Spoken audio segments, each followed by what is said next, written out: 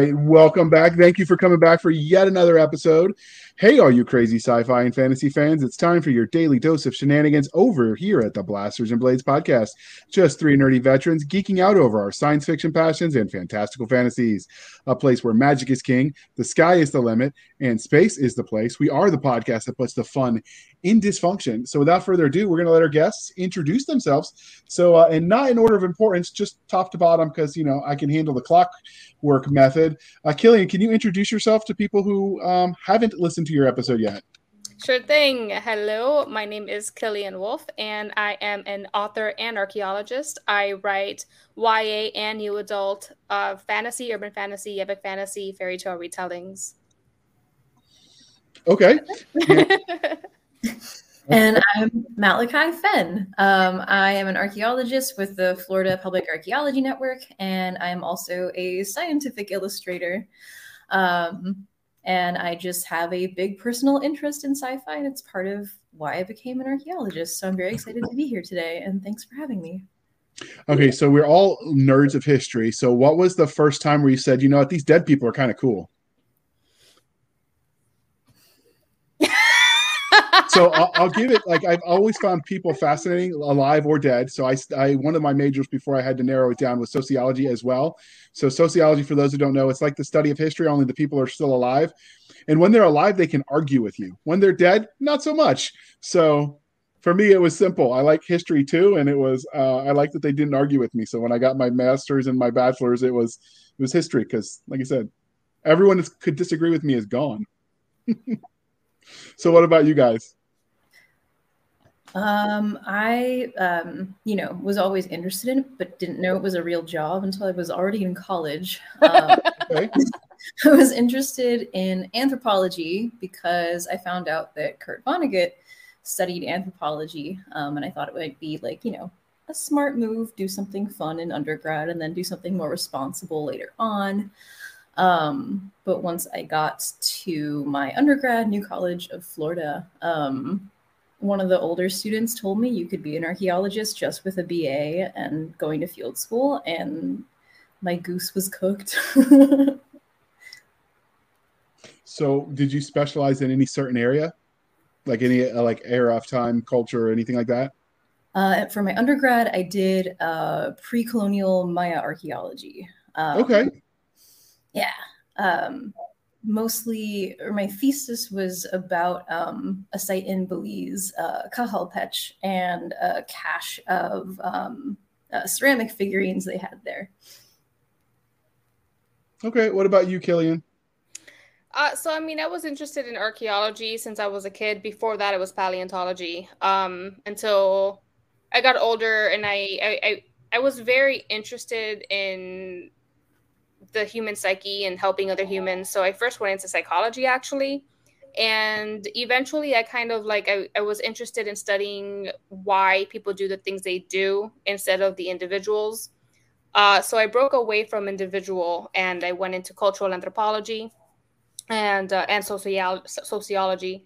And speaking to my advisors in university before getting my bachelor's, they kind of just asked me, what do you want to do? And I was very interested in archaeology, but a lot like Malachi, I wasn't really aware that it could be an actual career that you can actually do full time. And then from there, I went to field school in Spain, in Menorca, and I was working on an ancient Roman basilica. Cool. Yeah. And then,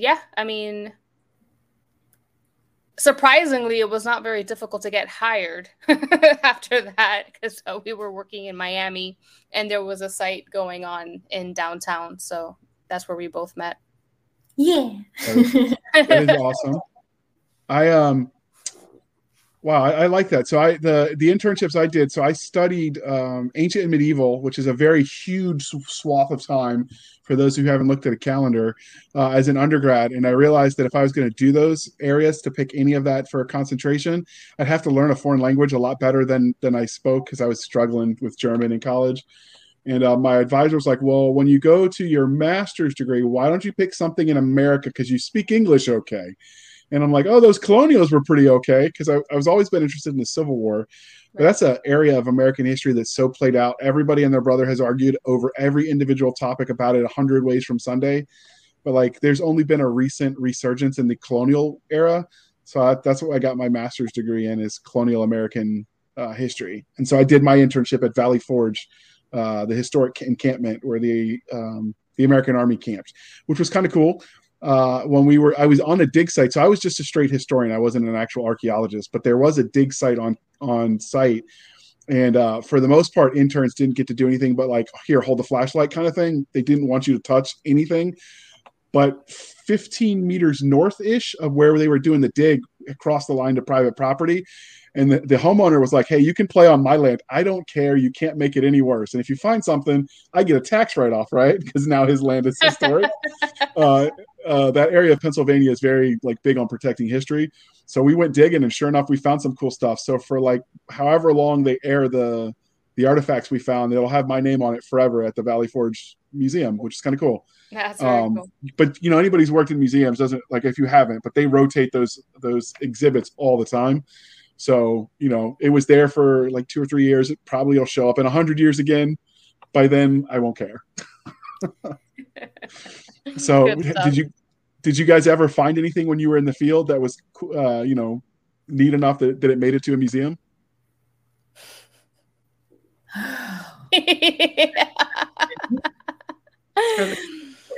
You want to start? Do you need time to think? So what I found was actually Hessian equipment, the metal that survived from the Hessian troops. Apparently, more of them than we knew crossed over and fought for the Americans. The promise of free land will do that for you. Oh yeah. I will say, to preface everything I'm about to say, that the difference between what archaeologists think is important and what museum workers think is museum quality can be very different. Mm-hmm. That's a fair point. Mm-hmm. Yeah, so it can be very hard to say what's going to end up in a museum or not. I know that everything that we've dug up is currently housed in a repository, but to my knowledge, the site report for the site that we worked on 10 years ago, I believe, has not been completed. Hopefully I'm wrong. I haven't seen it. Listen. When I did my internship at the Deering Estate, I was uncovering boxes from 1987 from the you-know-who archaeologist. So rest assured that what we have uncovered... So that's actually something that historians and archaeologists both battle, is the amount of times we've made discoveries that we just forgot about because they got stuck in a warehouse somewhere. So part of what I did at Valley Forge as an intern was catalog those boxes and boxes of stuff from all the previous digs. Like, oh, I didn't know we discovered one of those here. And I'm like, it's been in your warehouse for the last 30 years. Yeah. So it's always amazing. I wonder how much of that changes as technology with computers and the searchability and stuff. I wonder if that's gotten any better. No, there's no. It's easier to search within databases and collections now, but the collections crisis has been ongoing since the 1930s. They have to be digitized, first of all, and because there's just so much, so much of it, that it's really hard. So what I spent the summer mostly taking inventorying the weapons in the arms locker, which is an interesting prospect because if anything ever happens, the halon gas drops down and you've got like 2 or 3 minutes to exit. And so I asked him what happens if I didn't make it out the door quick enough. And I remember the park ranger was like, well, we can get new interns. You're free. So we spent the time. God. And interestingly, that is part of the internship project that I did when I was doing my first internship at a museum, is I also had to catalog all the weapons and curate a little weapons exhibit. Right. That is cool. And I'll add this because it's interesting. Said weapons I was supposed to be working on iconography on a bunch of Weeden Island vessels, which is a particular pottery in Florida. What ended up happening the night before my internship started was that someone in a pickup came and dumped a huge cardboard box of jumbled swords and knives at the back steps of the museum. And I got there in the morning and they put this huge box in front of me and said, "This is your internship now instead." I actually traced a few sources of the swords, and eventually they got into a little like mini exhibit, which was really fun to do. That's good. That is cool. I will say that actually working with the physical, tangible effects of history make you rethink things. Like everyone assumes that people in history were shorter until you realize that no, they were just more in like frugal. So if the pants still fit when they left the army, they just wore them until they wore out. So mostly what survives is the stuff for people that were so oddly sized that nobody else would wear them. Not so much that so the shorter people, like the short kings, their equipment or their pants got stuck in a box somewhere. And then the other one that I heard a lot, because I gave the tour for the farmhouse where George Washington and Martha Washington spent that winter. And everyone assumed that they were so much shorter because the rooms had that optical illusion. And then you realize, man, the ceilings were a lot taller. And then if you factor in like they would sleep in the incline because they thought that was healthier, well, the beds don't need to be as long anymore. So it wasn't that everyone was shorter. It was just, we try to compare everybody to ourselves, which I think works to a point, and that'll bring our first discussion. But I think there's room to accept that they exist still within their own culture of the time, and people forget that. So do you buy because this was the first day my master's degree was this argument between all of us was, are people fundamentally people, or are we different now than we were, say, 100 years ago, 200 years ago, 500 years ago?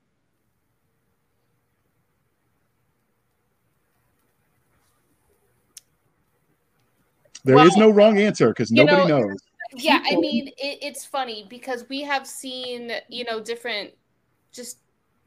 different catalogs or scriptures of people complaining about things that today people complain about, like, and I can't tell you where this came from, or it was just so long ago that I read it, but they were like hieroglyphs of fathers, complaining that kids today, kids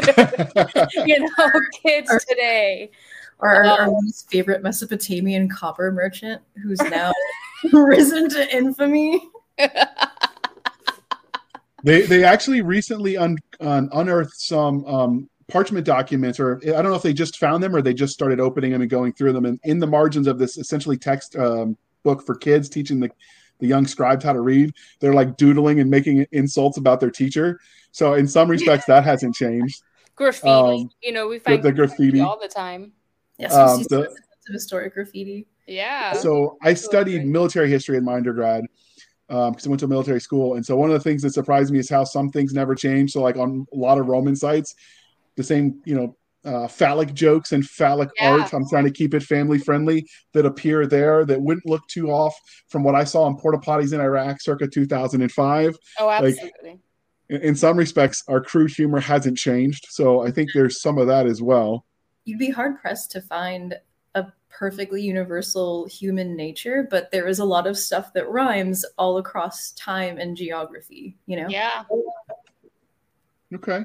So when we came up with a topic for this fireside chat, dear listener, it actually was Miss Killian's episode when we were doing the pre-show and we were just talking. And I invite all of our guests because fireside chats are fun, and I can't think of all the ideas myself. So if they have ideas for topics, I'm game to host it. And so she mentioned that it could be fun to do maybe something with the what do they call it? Con language? No. What's that called? Yeah, what does that stand for? Constructed languages. Right. She thought that one could be fun, and that's still in the works. Or like writing believable histories for fictional worlds. And that got me thinking is, I've read a lot of fantasy specifically or alien cultures where they try to, dive into the history and lore of that culture, world, peoples. And it sometimes fell flat, and I never thought to analyze why. So what do you think is the number one marker that lets you think something is more realistic than not when they write about these fictional histories in speculative fiction? For one, or if you want to. I was saying that's a great question. We'll talk first.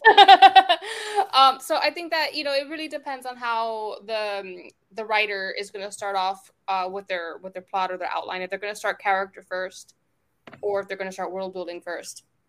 I personally feel like it needs to really correspond together, because whatever your world building is, it needs to basically play a part and how it's going to directly affect the character. And if your character is part of that culture, that society, then that society has grown because of its environmental influences. But if your character is coming from, for instance, in my Chronicles of Terrorland world, where they're coming from Earth and they're being thrown into this whole other dimension, then still you're going to be observing how the natives deal with their environment. And now you have your character from Earth dealing with a whole brand new environment. So you're looking at it from like an outsider perspective, kind of like an anthropologist. In anthropology words, that's called the Edic perspective. Okay. Yes. So also answer the question. Go ahead. Is that, I agree with Killian. It's how your characters interface with the world that you've built. Because the sci-fi that I've read most recently are Manhunt and Octavia Butler's Xenogenesis trilogy. And the characters interact with the world around them in ways that are really sensory and really visceral. Definitely like lots of questions that anthropologists and archaeologists ask about like what life is like and what other group of people's experiences of life are like. And when they're really thought out in detail in terms of the human experience, that is the most exciting part of sci-fi to me, speculative fiction. So for me, I think of it in terms, so I'll give you as an example. One of the big shows back in the day, and I'm old enough, I remember when the History Channel actually showed history stuff and not like Ice Road Truckers and Aliens. But they used to do, I also remember music on MTV. They used to do this show where they would take these cultures that never encountered each other and who would win, the Spartans or the pirates or the whatever. It was a fun show. They sort of took what we knew of their equipment, they sort of measured it mathematically to see, and then they ran their scenarios, assuming you trust their computer model. It was fascinating. But one of the things that they talked about that struck me as true because it fit with what I studied when I studied history is that nothing happens in a vacuum. So when you've got assault and defense, attack and defense equipment, one is a response to the other. So there's that constant yin yang back and forth, the yo-yoing of technology.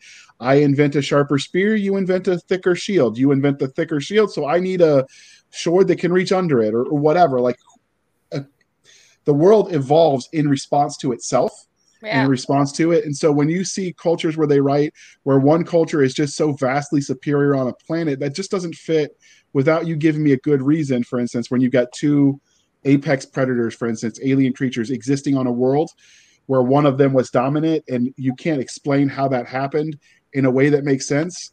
That's one of the things that breaks it for me is the idea of like the world doesn't appear to follow like basic evolutionary ideas as we understand them. So I tend to think in terms of the equipment because, I'm a military historian by training. And so for me, that's the big one is when the equipment, the arms race, they happen in response to each other. And when that doesn't match, I just, it doesn't ring true for me. Yeah. That reminds me of, those old, like those Cossack sabers that were used and they're kind of heavy. And wasn't it, and correct me if I'm wrong, wasn't it the skinny longsword, the rapier? Yeah. French, yeah, probably Spanish. I think that one was invented to be quicker. Right, and lighter.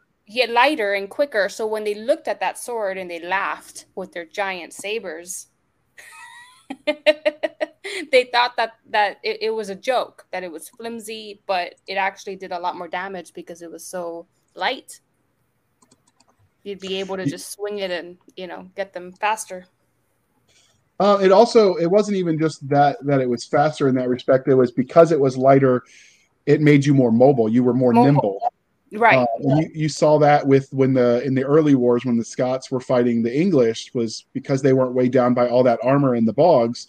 They could move quicker. That played effect in a lot of battles. I mean, there's a benefit to armor for sure, but being nimble has its own value. And anybody that's played any kind of RPG first-person shooter understands that, unless you're a tank or you're well armored, you have to be quick. Right. And if you are a tank, you better hope that your equipment is sturdy enough that it can outlast their speed, right? Because you only have to get lucky once, but they can move around a lot and tire you out in the meantime. So That's right. that's the other thing. Speaking of size, is everyone assumes the like, for instance, armor was so heavy, and so I've seen some fantasy worlds where they write about like, oh, they're just weighed down by all this armor. They've done some tests, and I have some complaints against the way they conducted the test, but where they have people wear the full plate armor and they're running an obstacle course and they're beating like a soldier and a fireman and firefighting suit. And it surprised me how nimble they could be in that equipment. Right. Yeah. I'll link the video to your listener if you want to watch it. My complaint was the firefighter was wearing equipment that he would run into a fire with, so I thought that was fair. The knight was wearing his armor and his sword. He left his shield and his baggage, but the soldier for some reason was wearing full ruck, and that's, you wouldn't, if you were assaulting something, that would have been left behind. So for a comparison, they unnecessarily encumbered the soldier, but I mean, that's nitpicking. Because it is his equipment. It just wouldn't be what you take to the field. But it's surprising how nimble that older equipment that we just assume, oh, it was so heavy they couldn't move. Which I think plays into it when you start talking about armor for either sci-fi or fantasy. Yeah. People go into it with those misconceptions, and then they write their fictional worlds based on the false premise of what they thought they know. And turns out you can't be walking for miles every day on end carrying that heavy. They actually, and it surprised me, they refer to, and I can't remember, it was one of the Confederate units during the Civil War, for instance, they called them the foot cavalry because they could march so fast and go so far that everyone just assumed that they were mounted, but they were just running. They were running. And then the other famous unit that could do that were the riflemen from the British Army and the Grenadiers. They were notoriously fast on their feet as well. So, you got to never underestimate, I guess, endurance. Right. Yeah. for ability. Now, when you're talking about fictional histories for planets and either aliens or non-existent, what do you think is the thing where you read and you say, this is absolutely a deal breaker for me? Like, they clearly don't know what they're doing. Like, do you have a red line that you in the sand? I'll let you take this one, Malachi, since you're a sci-fi planet. I haven't really encountered many of those, maybe because I went to art high school and have the value of like all art is, has value in some way. Okay. So it's hard for me to be judgy about that. I'm like, okay, this author made some choices that I necessarily wouldn't have made. Okay, but I did enjoy a lot. Are you running for Congress? Really great reader. Yeah, are you running for Congress? Because that's a very political answer. I appreciate you splitting hairs. Very diplomatic. So I think for me, when it comes to aliens, at least, and I get you want it to be relatable to the audience who are humans that are reading it, but when you make everyone just a mirror image of humanity with no, like, you go back to what Star Trek did back in the day with the forehead of the week, and everyone's basically the same with this one minor cosmetic. But when you're writing fiction, at least when you've got the words to do it, like, make them different. Like, they think differently, they talk differently. One of the things that I did separate from what Killian made her own language up and hired an actual linguist. I just cheated and used Babelfish, but I did what I call a language hop. So I started in English because that's what I speak. And I translated that English to, we'll say, German. And then from that German, I translated that directly to French. And then from the French, whatever, like, I just hopped languages. And depending on how foreign I wanted it to sound is how many languages. And then I ended up, the end result, translating that back to English. And you get that effect. Like, if you remember Telephone as a kid, right, that game where you get that effect, as long as you bookmark so you use the same website every time. They have a cadence that's just different enough that it sounds alien, but it's still believable or still understandable. But you've got to make them sound and act like they're different, because they are, right? They're aliens. They're, mythical creatures or whatever. No, that's really cool. That makes a lot of sense. I think that and you can do this with both fantasy and sci-fi when you're dealing with like creating a whole different race or a whole different planet or whatnot. And this is why I started with the language first, because when you're creating a culture, for me to make it easier as an anthropological perspective is what you have to decide on. What, first of all, geologically your map looks like. And that will basically give you what resources do they have, how do they survive, and what are the common struggles, and decide on what kind of society you want to have. So for mine, for instance, the Apani were basically fishermen, and they were not fighters. They weren't warriors to begin with. They had like a defense, but they wouldn't even have armor because they were very spiritual. You know, like this whole like fifth dimension spiritual world like attached to them and through them, that they have like magic, and it's like elemental magic through this world. So they were very more spiritually connected. So from that, their language was really language as in like what words they need is like, you know, fish, paddle, boat, water, or ocean, sea, those kind of things. And depending on like the region geologically, like the same kind of thing is like what they need. So it was interesting then to like write it and be like, okay, so now they had an invasion, and now it's this now present time where my character is there, to be like, how did that evolve from so many hundreds of years that they have had to fight, right? So Right. it was really interesting on like how the translation or the translation potion would like have them respond to the character, to the main character. Okay. So for those that aren't cartographers, aren't map makers, do you think it's important to get the map made such that it makes sense geographically and geologically, or do you think just a general idea is good enough It to make really it believable? depends. Yeah, it really depends on how in depth you want to go with the world. If you're doing epic fantasy, or if you're even doing like sci-fi, which in a way is very, you know, it's very epic, then the more details you put into it, it's going to help you down the line, even if you don't bring all of that information in. I think one of the things that I get the most is when people do include in their fantasy worlds their maps, and then for some reason their rivers don't flow like a river should. Like, you know, they're going generally upstream. right, or up a mountain instead of down, because gravity apparently works backwards. And you know, you can get away with a lot when magic, right? Like, and if you're on an alien planet, as long as you can give a hand wavium, you know, explanation, like as long as it can be explained. But you have to know that you're doing something wrong so you can make a plausible explanation, right? Mm-hmm. Instead of just doing it and then coming up with it after the fact. I actually I tend to just roughly sketch the maps when I do it, and then so I don't know if you guys do it in archaeology, but as a grunt, as an infantryman, I don't know if they use infantrymen now that we have lady grunts. I'll have to check that out. So when I was in the infantry, we do this thing called sketch maps, and you'll do one called sector maps. Basically, the idea is you get an idea of your immediate surroundings, and then, you know, more like a straight line is a road. It doesn't have to be that detailed, right? But that's what a soldier would put in their notebooks with little sketches. I keep it to that simple, and then if I need extra details, I can add it later. I've seen some people go full bore, like they do the Tolkien and they get the full world map, right? Like, do you have a preference when it comes to what the creatives use? Like, do you think it makes a difference? I'm a little bit in between. I'm what you call a plantser. You know, I plot and I pants. And I do that even with my world building. Sometimes I try to give as much details as I possibly can before I start writing, so that I don't have any hiccups. But if I get stuck, I will just use what I have and then fill it in after. And I hate to say that, because at some point I will get stuck and I will just start pantsing it. And then later on, I look at the map that I drew and I'm like, shit.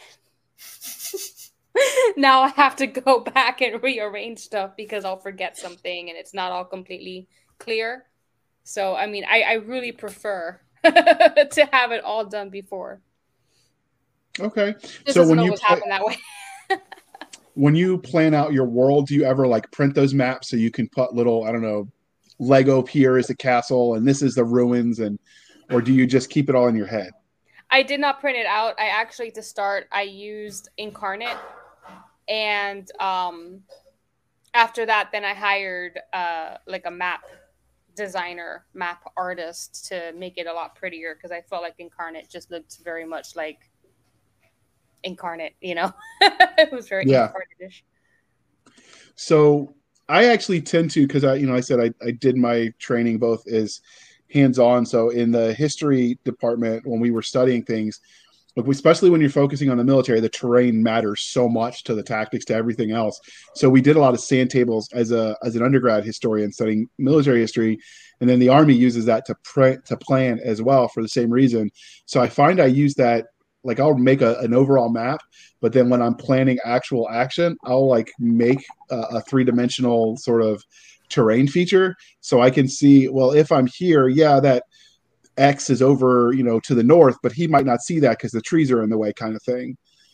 So I can be more, descriptive, because I think description is where you can sink or make your ship sail, right? Like you can ruin a story by getting stuff wrong, or or you can get it right. There's a famous one, and I won't name names because we won't shame anyone.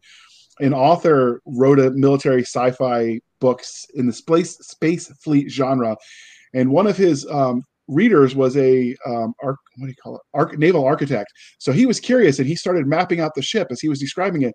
And apparently, it never linked, and everything was open to space. And basically, they were all dead the minute they stepped on, because he didn't know where everything was. So he kept taking a lot of turns that ended up with a ship that was never, like, it was just a hodgepodge of like lines, like hallways that linked to nothing, because which obviously is a bad thing, right? Like you want your stuff to be sound, right? Yeah, you can do that on land too, like we talked about with rivers flowing upstream instead of down. And it's definitely preferable to have it all drawn out. And also, obviously, like, for the love of the gods, close the spaceship. But right.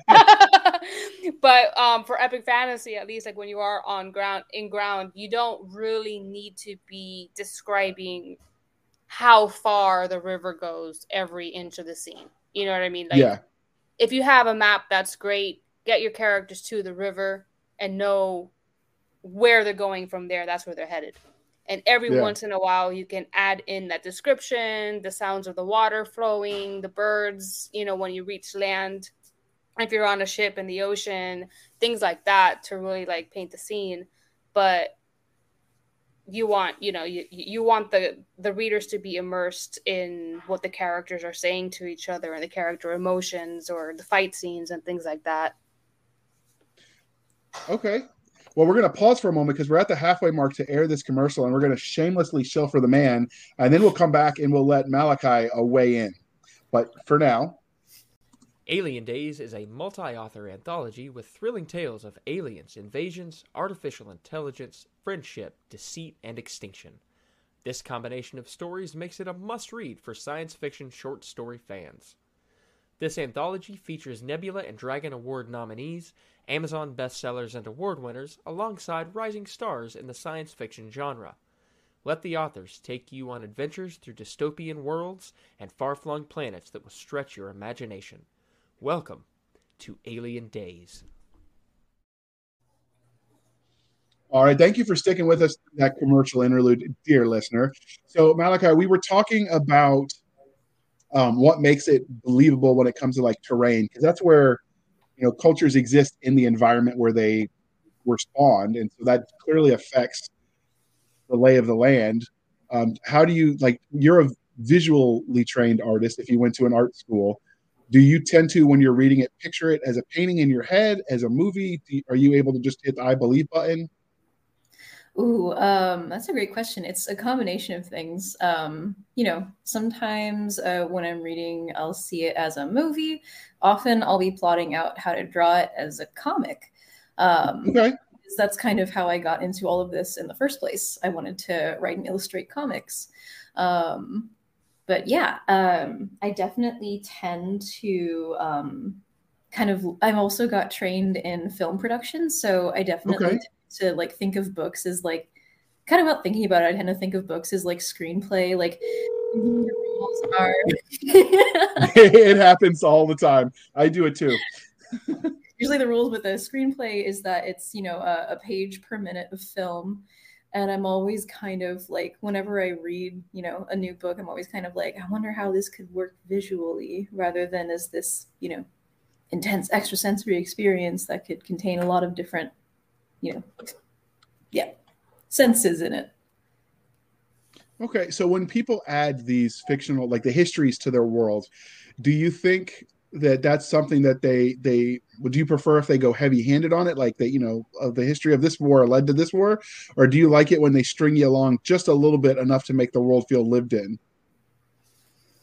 I like when it's heavy-handed because Yeah.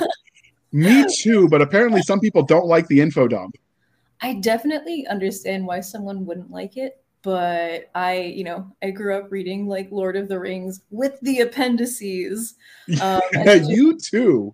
Yeah, and Dune and everything, and so I just want to know everything. Like like every other archaeologist, I would watch Indiana Jones movies as a kid, but I was just kind of like, okay, this guy likes to break stuff. I'm gonna go read about the second king.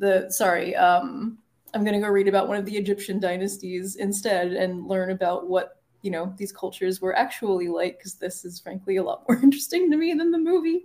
Yeah. I was a really boring kid. I did research for fun, so that's just... Wait, that's not I say normal? that's the opposite of boring.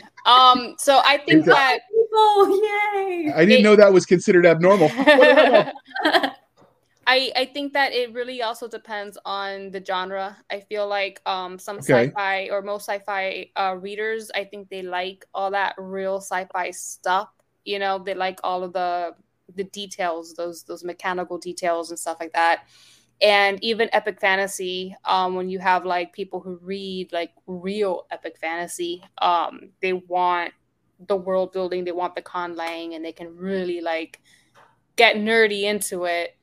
I think nowadays there are just so many subgenres, and we might get caught up on like a few really popular ones where they've kind of like, let's say, maybe ACOTAR and those kind of things where the world building is less and the focus is more between characters.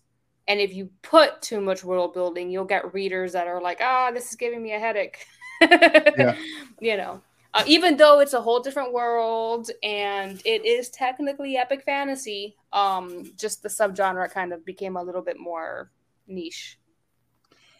So obviously, like the history of a culture affects like how it interacts now. So like, for instance, the famous one is the events of World War II or World War One, and what we did after led to World War II, right? Mm-hmm. Like there's a knock-on effect that can cause further conflict or just further events. It doesn't always have to be war.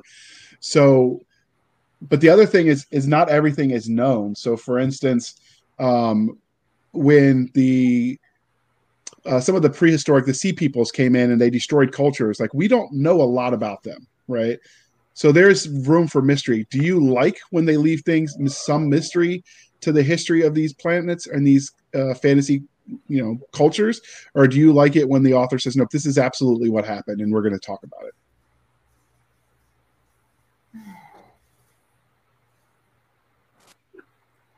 Is this for Malachi or either one of you? Well, I will say that I think that once again I prefer like too much data over not enough. I really like lots and lots of detail and stuff you can sink your teeth into, at least as a reader.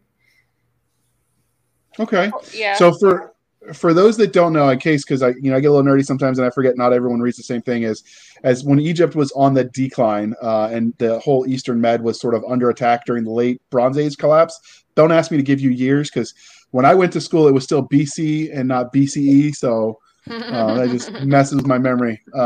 But so it's basically a people that just showed up and started ransacking, and we really don't know where they were from and why they were doing it. Presumably, like all wars, it was resource oriented, but we just don't know. And so that was what I was referring to. But I notice a lot with the world building in fantasy and sci-fi, everything is known. You can get away with that more, I think, in sci-fi because modern technology allows you to record things. But, the human memory is fallible, and sometimes we don't know why a culture we're interacting with is doing what they're doing. We just see the end result. So from my perspective, I love it when there's a little bit of mystery because the world and the characters in it just don't know. Yeah. So I think that if that's done, if you are in a character's POV and let's say they're under attack, right? And maybe they weren't expecting it for whatever reason. That those particular characters, maybe politically around them, they knew something was going to happen. But when you get the point of view of someone being torn from their family, or the preparation of war, and you see you automatically, since you're reading that point of view, see the other side as the enemy, but we don't really know what's going on the other side. So that little bit of mystery, I like that, because it kind of leads you to think like, all right, there's more here, there's more to this world, and I want to find out what's going on. I think David Gemmell did this really in a cool way with his Nadir and Draenei Chronicles. Like, they're like two different series, but they're all in the same world, and they're basically fighting the same war, but you get both sides in those two different series. Nice. That's a hard thing to pull off, though. Yeah, I mean, those are old books, but it is very hard to pull off. No, I just mean the yin and the yang. There's a modern version that did it with a bookend style. Richard Fox and Jonathan Brazi. Jonathan, I know so many Jonathans that are authors. I had to check which one. Jonathan Brazi wrote one. It was a mill sci-fi, and it was told from officers leading the small scale conflict, so like majors. So they were leading smaller forces, but both of them at opposite ends of the same battlefield were fighting each other. And so it's from both of their perspectives. Right. But I heard what research for them went into both ends of it, and how much like coordination, because even sometimes a one-liner can change everything, right? Like unintentionally so. And so, yeah, that's a very hard thing to pull off. It's a lot to keep track of. And you're writing it in like, these are two different cultures. So we also need to see how they view each other and their reasons for hating each other, like their history and the different perspectives, because clearly they're both going to have different perspectives over the same thing that happened so long ago that they're now still fighting about, So I grew up in Virginia, and so the Hatfields and McCoys of West Virginia aren't that far of a trip for me enough that came up in our history classes. So that's one of the things that caught my attention with that incident in history, and that's sort of what you're describing is somehow along the way a fight started, whether one side was the bad guy or not. Both sides are going to claim it was the other guy. Mm-hmm. Sometimes two opposing forces just stumble into each other, and misunderstandings happen, and people die, and then chaos ensues. But it gets to be a certain point in time, nobody really knows. The lore is just what it is, and both sides fight because inertia. Like, because that's just what they've always done. We're at a war with the bad guys, and so we must fight them. Yeah. A lot of times it stems from just survival. Yeah. And survival of the fittest. If you have two opposing forces that need a territory, or they, for whatever reason, whether it's resources or a place to live, that's going to be the fight. And instead of negotiating, or they try to negotiate, maybe one has an ulterior motive, and then that kind of like just causes conflict. Mm-hmm. So you guys are both archaeologically trained, and I was just a generic historian. So I'll ask you this. There are sometimes in fantasy specifically where they will discover ruins. It happens in sci-fi, but not as much. But they'll discover ruins and they decide to investigate. You saw even in Tolkien, they found some dwarven ruins that they went through and encountered the baddies in. Do you like seeing that? And if you do, does it like make you cringe at all? Because like, ooh, you're destroying the history. Like, what are your thoughts on when you see archaeology portrayed in fiction? I get excited.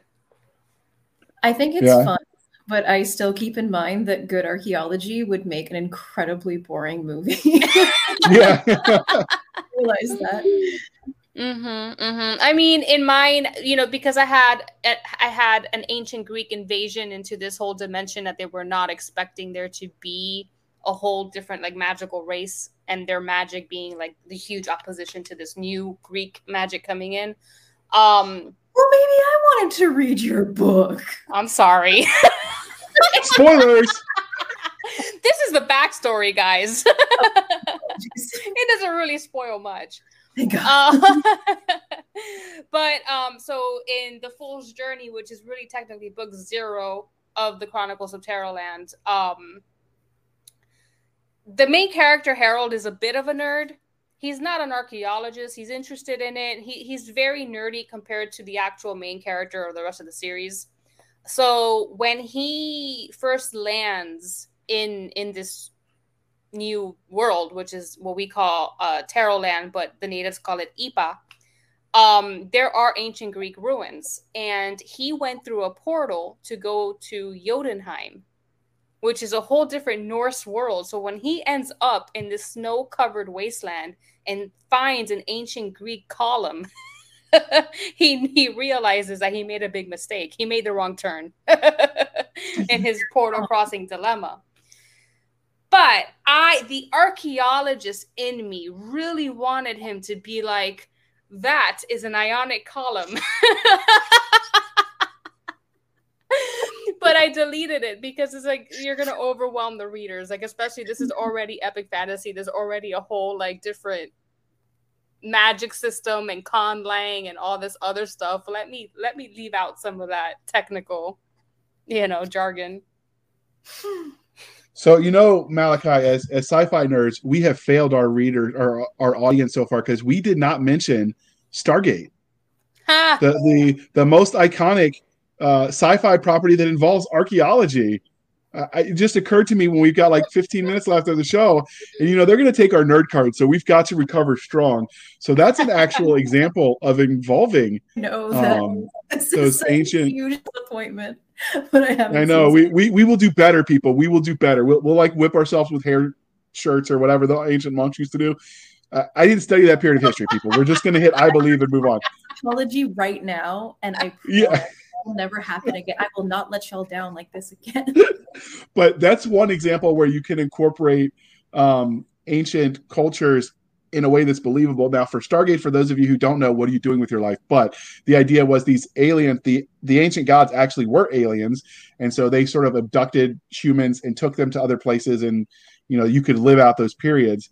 But it doesn't have to be actual like Earth-based societies where you can involve it.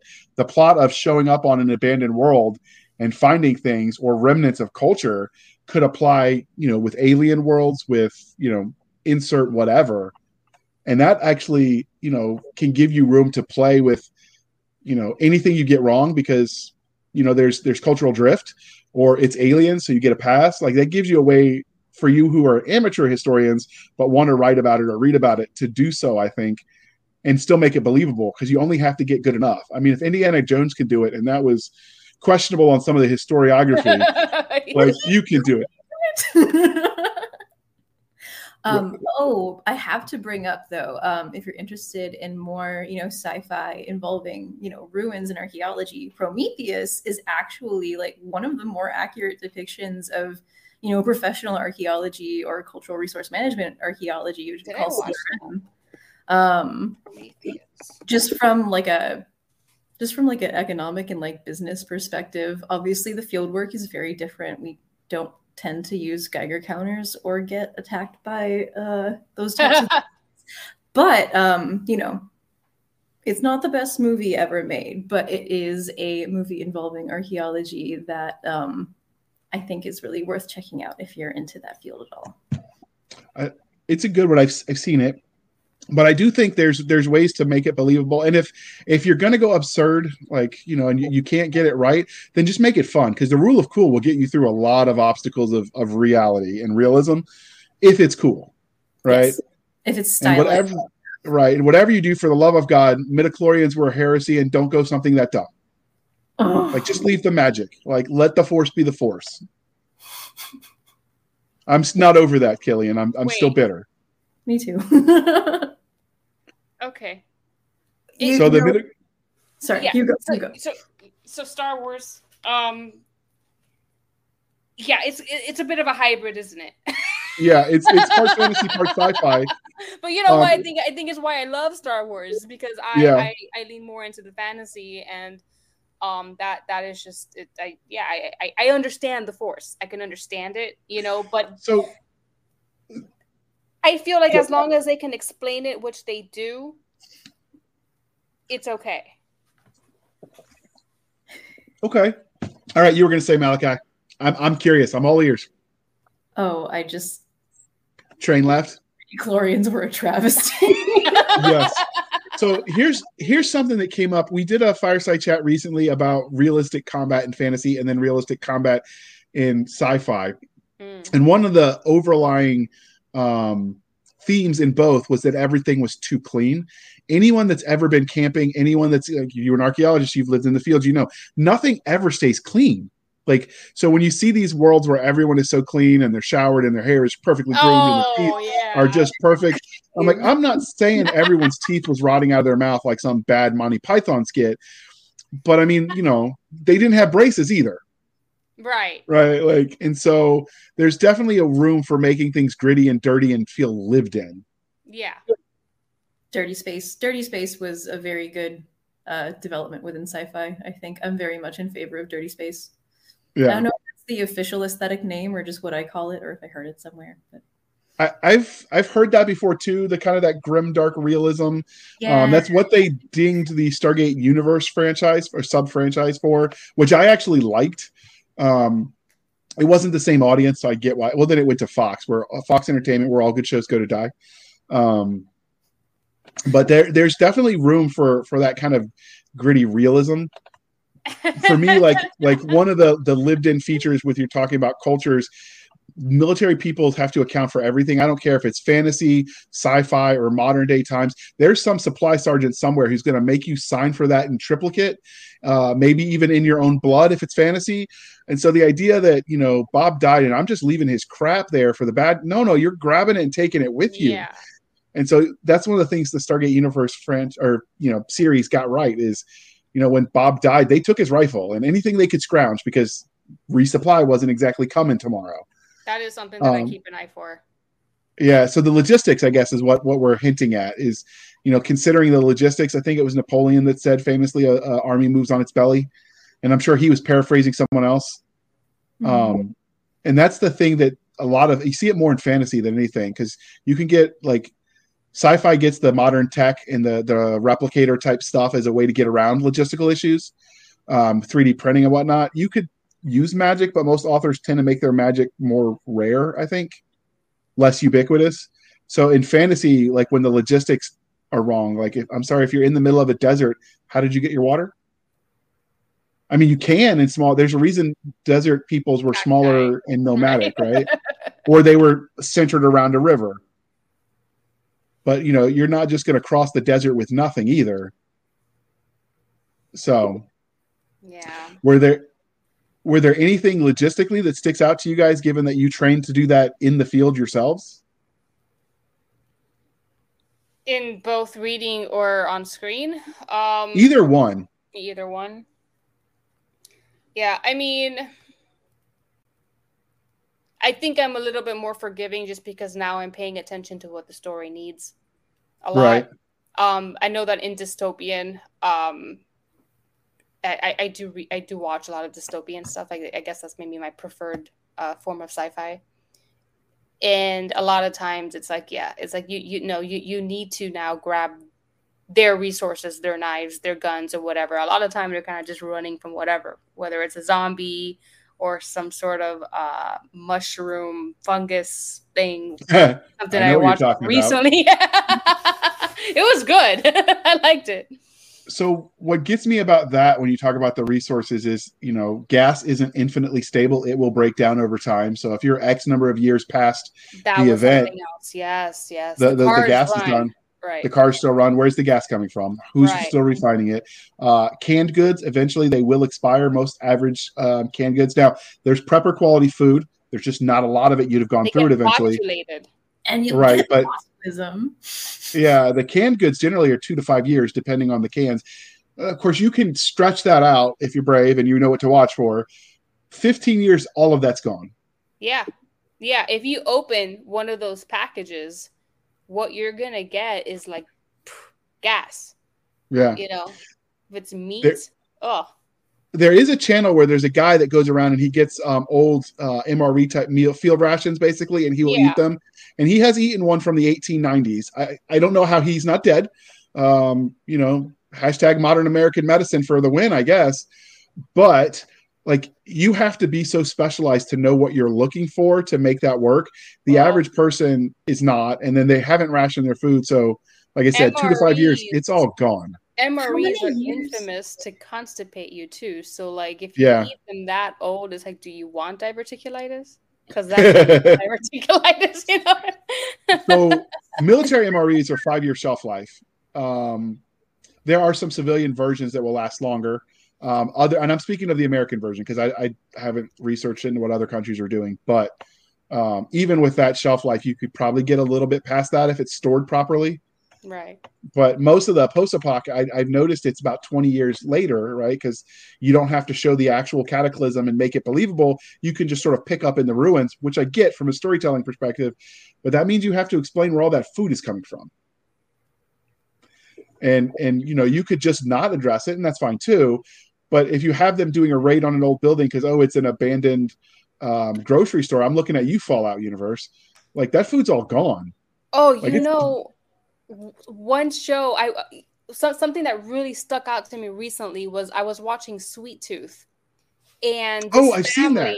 Yeah, so it's a good show. It's cute. It's great. Do you remember when that family up in that I guess it's like the mountain retreat, the ski lodge? Yeah.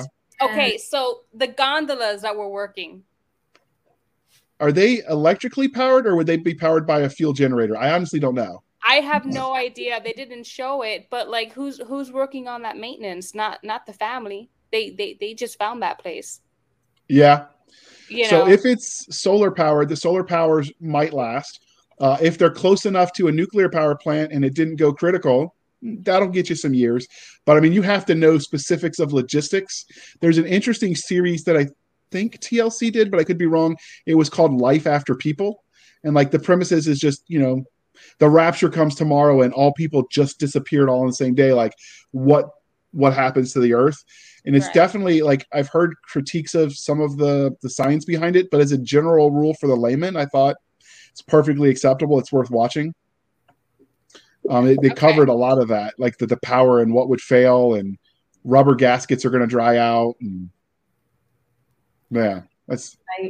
I talk about Manhunt too much, but Manhunt does a really good job looking at the logistics of the apocalypse. Like, such a good job, so much detail, like thinking about like how to find gasoline, what people are eating, the like city states that have sprung up in the ruins of America, trade routes. It's magnificent. And how many people kill themselves for gas when the apocalypse is just coming out? Yeah.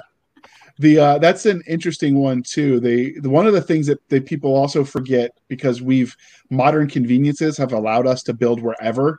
Like, let's just face it, Las Vegas, Arizona, those probably wouldn't look like they did today if we didn't have modern infrastructure. Okay. We were building on rivers for a reason. We were building near bodies of water. Yeah, exactly. And I think we would go back to some of that. If you like documentaries about this kind of stuff, they are not a sponsor, but Curiosity Stream, it's like Netflix for nerds. It's all documentaries. I love it. There's a few competitors for them that have popped up. I can't remember the name of it. A lot of the people that were doing documentary type shows in that genre on YouTube went there because they could get paid, because just the way the ads worked. And so there's a few options, but yeah, there's a lot of good documentaries out there on this that looks into this stuff with some really smart people that you wouldn't have otherwise heard of. Excellent. Cool. So excellent. Yeah. In archaeology, usually when we, if we do a survey of an area and there's a waterway, that's a high probability area, because it's a source of food, but it's also a source of getting to trade routes. Yep. Yeah. And sometimes freshwater. And freshwater springs. Before they dredged the river in downtown Miami, there were river rapids, and there were also freshwater springs that would come up, Yeah, we have those all around Miami. Yep. Not anymore. You wouldn't know looking at the modern landscape, but that was the case. Yeah. That's actually, so I'm working on a series with James Ward. It's modern Striker Brigade gets sucked into fantasy Egypt. And that's one of the things that I'm surprised that you don't think about when it comes to geography is rivers actually move too. Like you're talking about what humans did when we essentially, I don't want to say terraforming, but like when we cultivated land to make it more what we wanted it to be. So, you intentionally move rivers, or, you solidify bogs so you can use it. Like there's a lot of things we can do to change terrain. That, you don't realize that even without that, rivers just shift, generally speaking, sometimes. Yeah.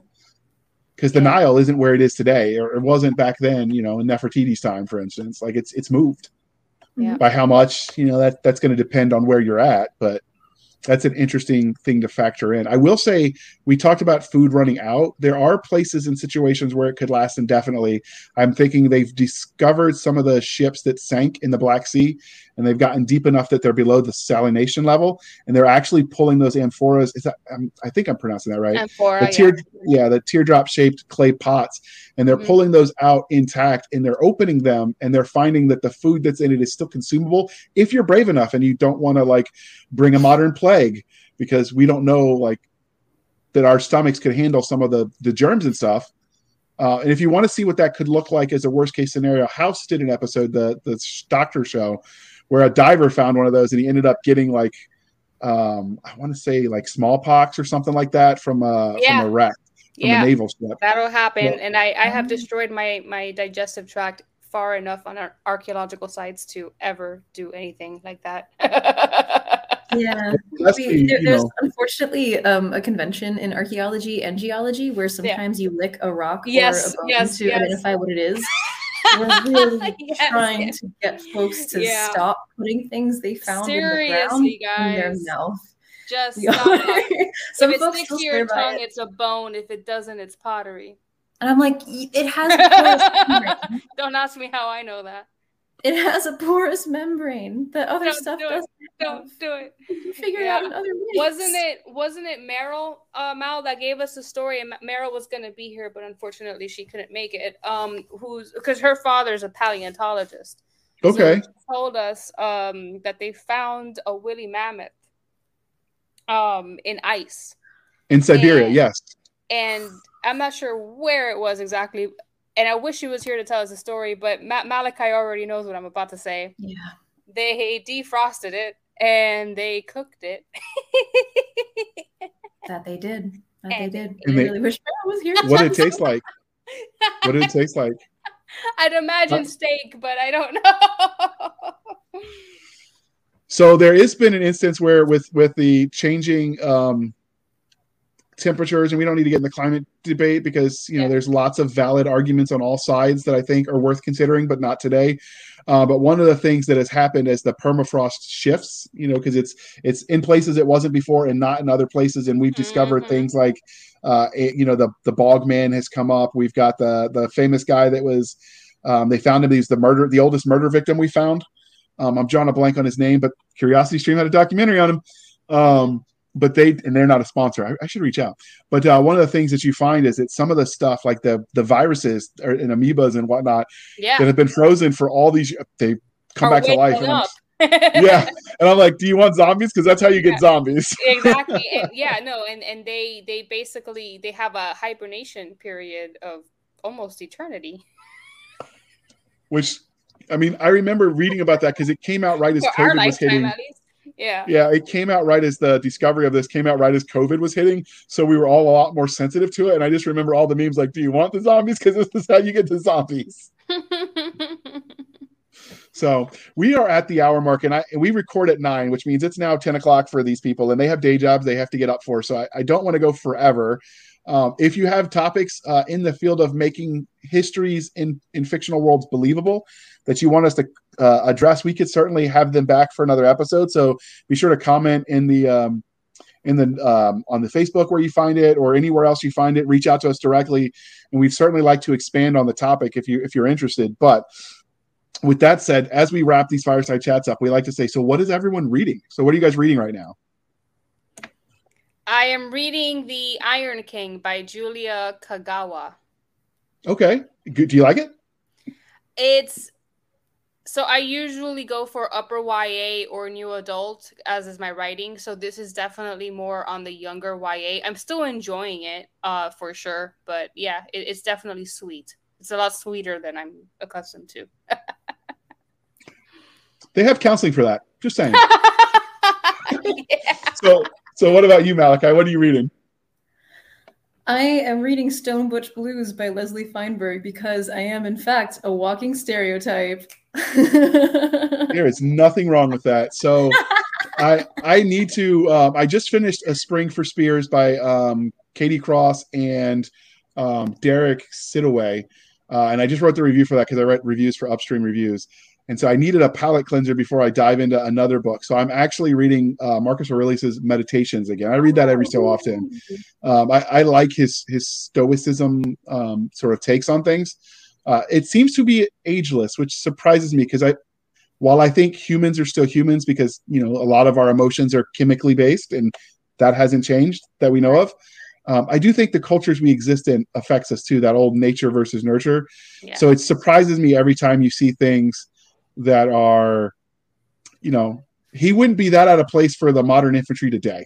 And he wrote from the Roman perspective 2,000 years ago or more.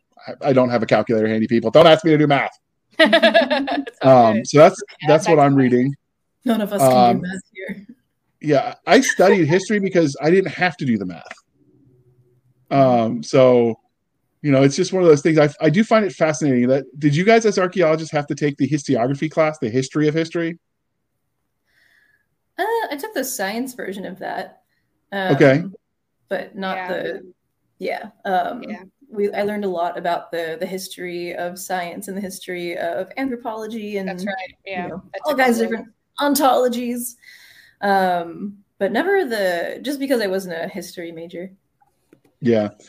One of the reasons that reminded me is because we didn't talk about this, but the other thing is when you talk about archaeology is the rule for the room for past mistakes to compound the knowledge of the peoples. So like some of the dinosaurs that we think were dinosaurs were actually composites. And I imagine because creatures that are living are fallible, unless they're gods, that's going to happen on your alien worlds too. So just food for thought as we wrap this up. Killian, what are you writing right now? Because you are a resident author. I just finished editing or getting my edits finalized to give to my copy editor of book 2 of Chronicles in Terrorland. So that is finally done. And nice. Yeah, I'm going to give myself a week and then outline book 3 and start on that. Nice. So Malachi, I understand you have certain art credentials and you like to do that as a hobby. So what are you working on? Do you have any projects you can talk about?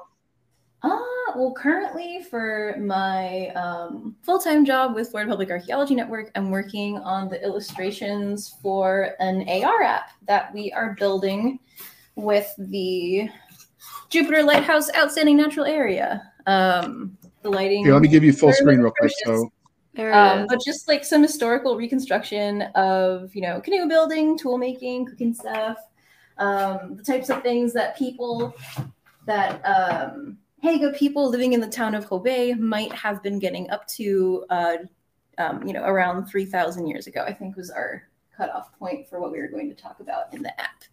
Cool. As well as a painting of a personal product of mine, a painting of what I describe as the toilet garden in one of the houses, one of the many houses I've been kicked out of. Living in Miami under a housing crisis. So look at that! It's a toilet. How Hemingway of you. I had a very my previous landlords have been very strange people, and one of them ran a permaculture farm that he was a general contractor, so we just had a bunch of random construction stuff lying around, including a garden of toilets out in a forest, and I just thought it was so becoming. So I took a bunch of pictures of it, and now I'm painting it. I like it. Weird people are my people. Yeah. Hemingway had a urinal in his backyard, in his garden. It's a cat fountain, so she's entirely too sober to be too Hemingway. So that's progress. So I'm still working on the second book of the Curse Brigade series, which is that the modern striker brigade going into fantasy Egypt. Life has been weird, so I've been writing slower than normal, but I'm picking up speed again. And we lost a little bit of momentum because the publisher brought on more editors. So they said, instead of sending it to us when you're done with book 3, send us book 1 now and we'll get it done, which meant we had to stop. And I don't know if anybody who isn't a writer, like, your editing brain is different than your writing brain. Yeah. So it's like you got to halt the train, and it takes a little bit of time to slow it down, and then you got to go the other direction to do the editing. And we just finished the first draft of that full edit, and I'll be getting it ready hopefully within the next week or 2 to send to the publisher. And in the meantime, I'll be writing like split shift, essentially half day editing, half day writing, trying to push the story forward. And book 2 is at like 40,000 words right now with a goal of 120. So I guess we're about a third of the way there as we record this in the end of May. Excellent. So. That's great. And editing and writing at the same time is not easy. Goodness. I don't recommend it. I get the benefit of, I work with family that help with the editing. So like, they're sort of directing the project and just pointing me in the right direction. Like, okay, we need to look at this one section. Don't read anything else. This one section. And so it keeps me sort of focused, in the small details. But I'm not just editing a novel. I've got a novella and a short story that I'm also editing at the same time. That all got their notes back from the editor at the same time. So I think in the future, one at a time projects probably is going to be best for my sanity and what little hair I have left. So, all right, as we wrap this puppy up, Malachi, thank you for coming. This was a lot of fun. Thank you so much for having me. This was great. And you too, Killian. So, Malachi, if they wanted to reach out to you about the art that you do, where could they find you? And we'll link it in the show notes. If you want to talk about scientific illustration, you can find me at JPEG Artifact on Instagram, which is jpeg.artifact. And if you want to talk about archaeology, the Florida Public Archaeology Network, I'm in the Southeast region. Our website is fpan.us. You can navigate to our contact information in the Southeast region page, or you can find us on Facebook and Instagram as FPAN Southeast. And we do free talks for schools and museums and historical societies and anyone who will let us flap our gums about archaeology. Okay, that is interesting. And so if you run a con in Florida and you want them to come talk about history, because that could be pertinent for certain fantasy worlds, they would love to get nerdy with you. So reach out. Yes, we would. Thank you.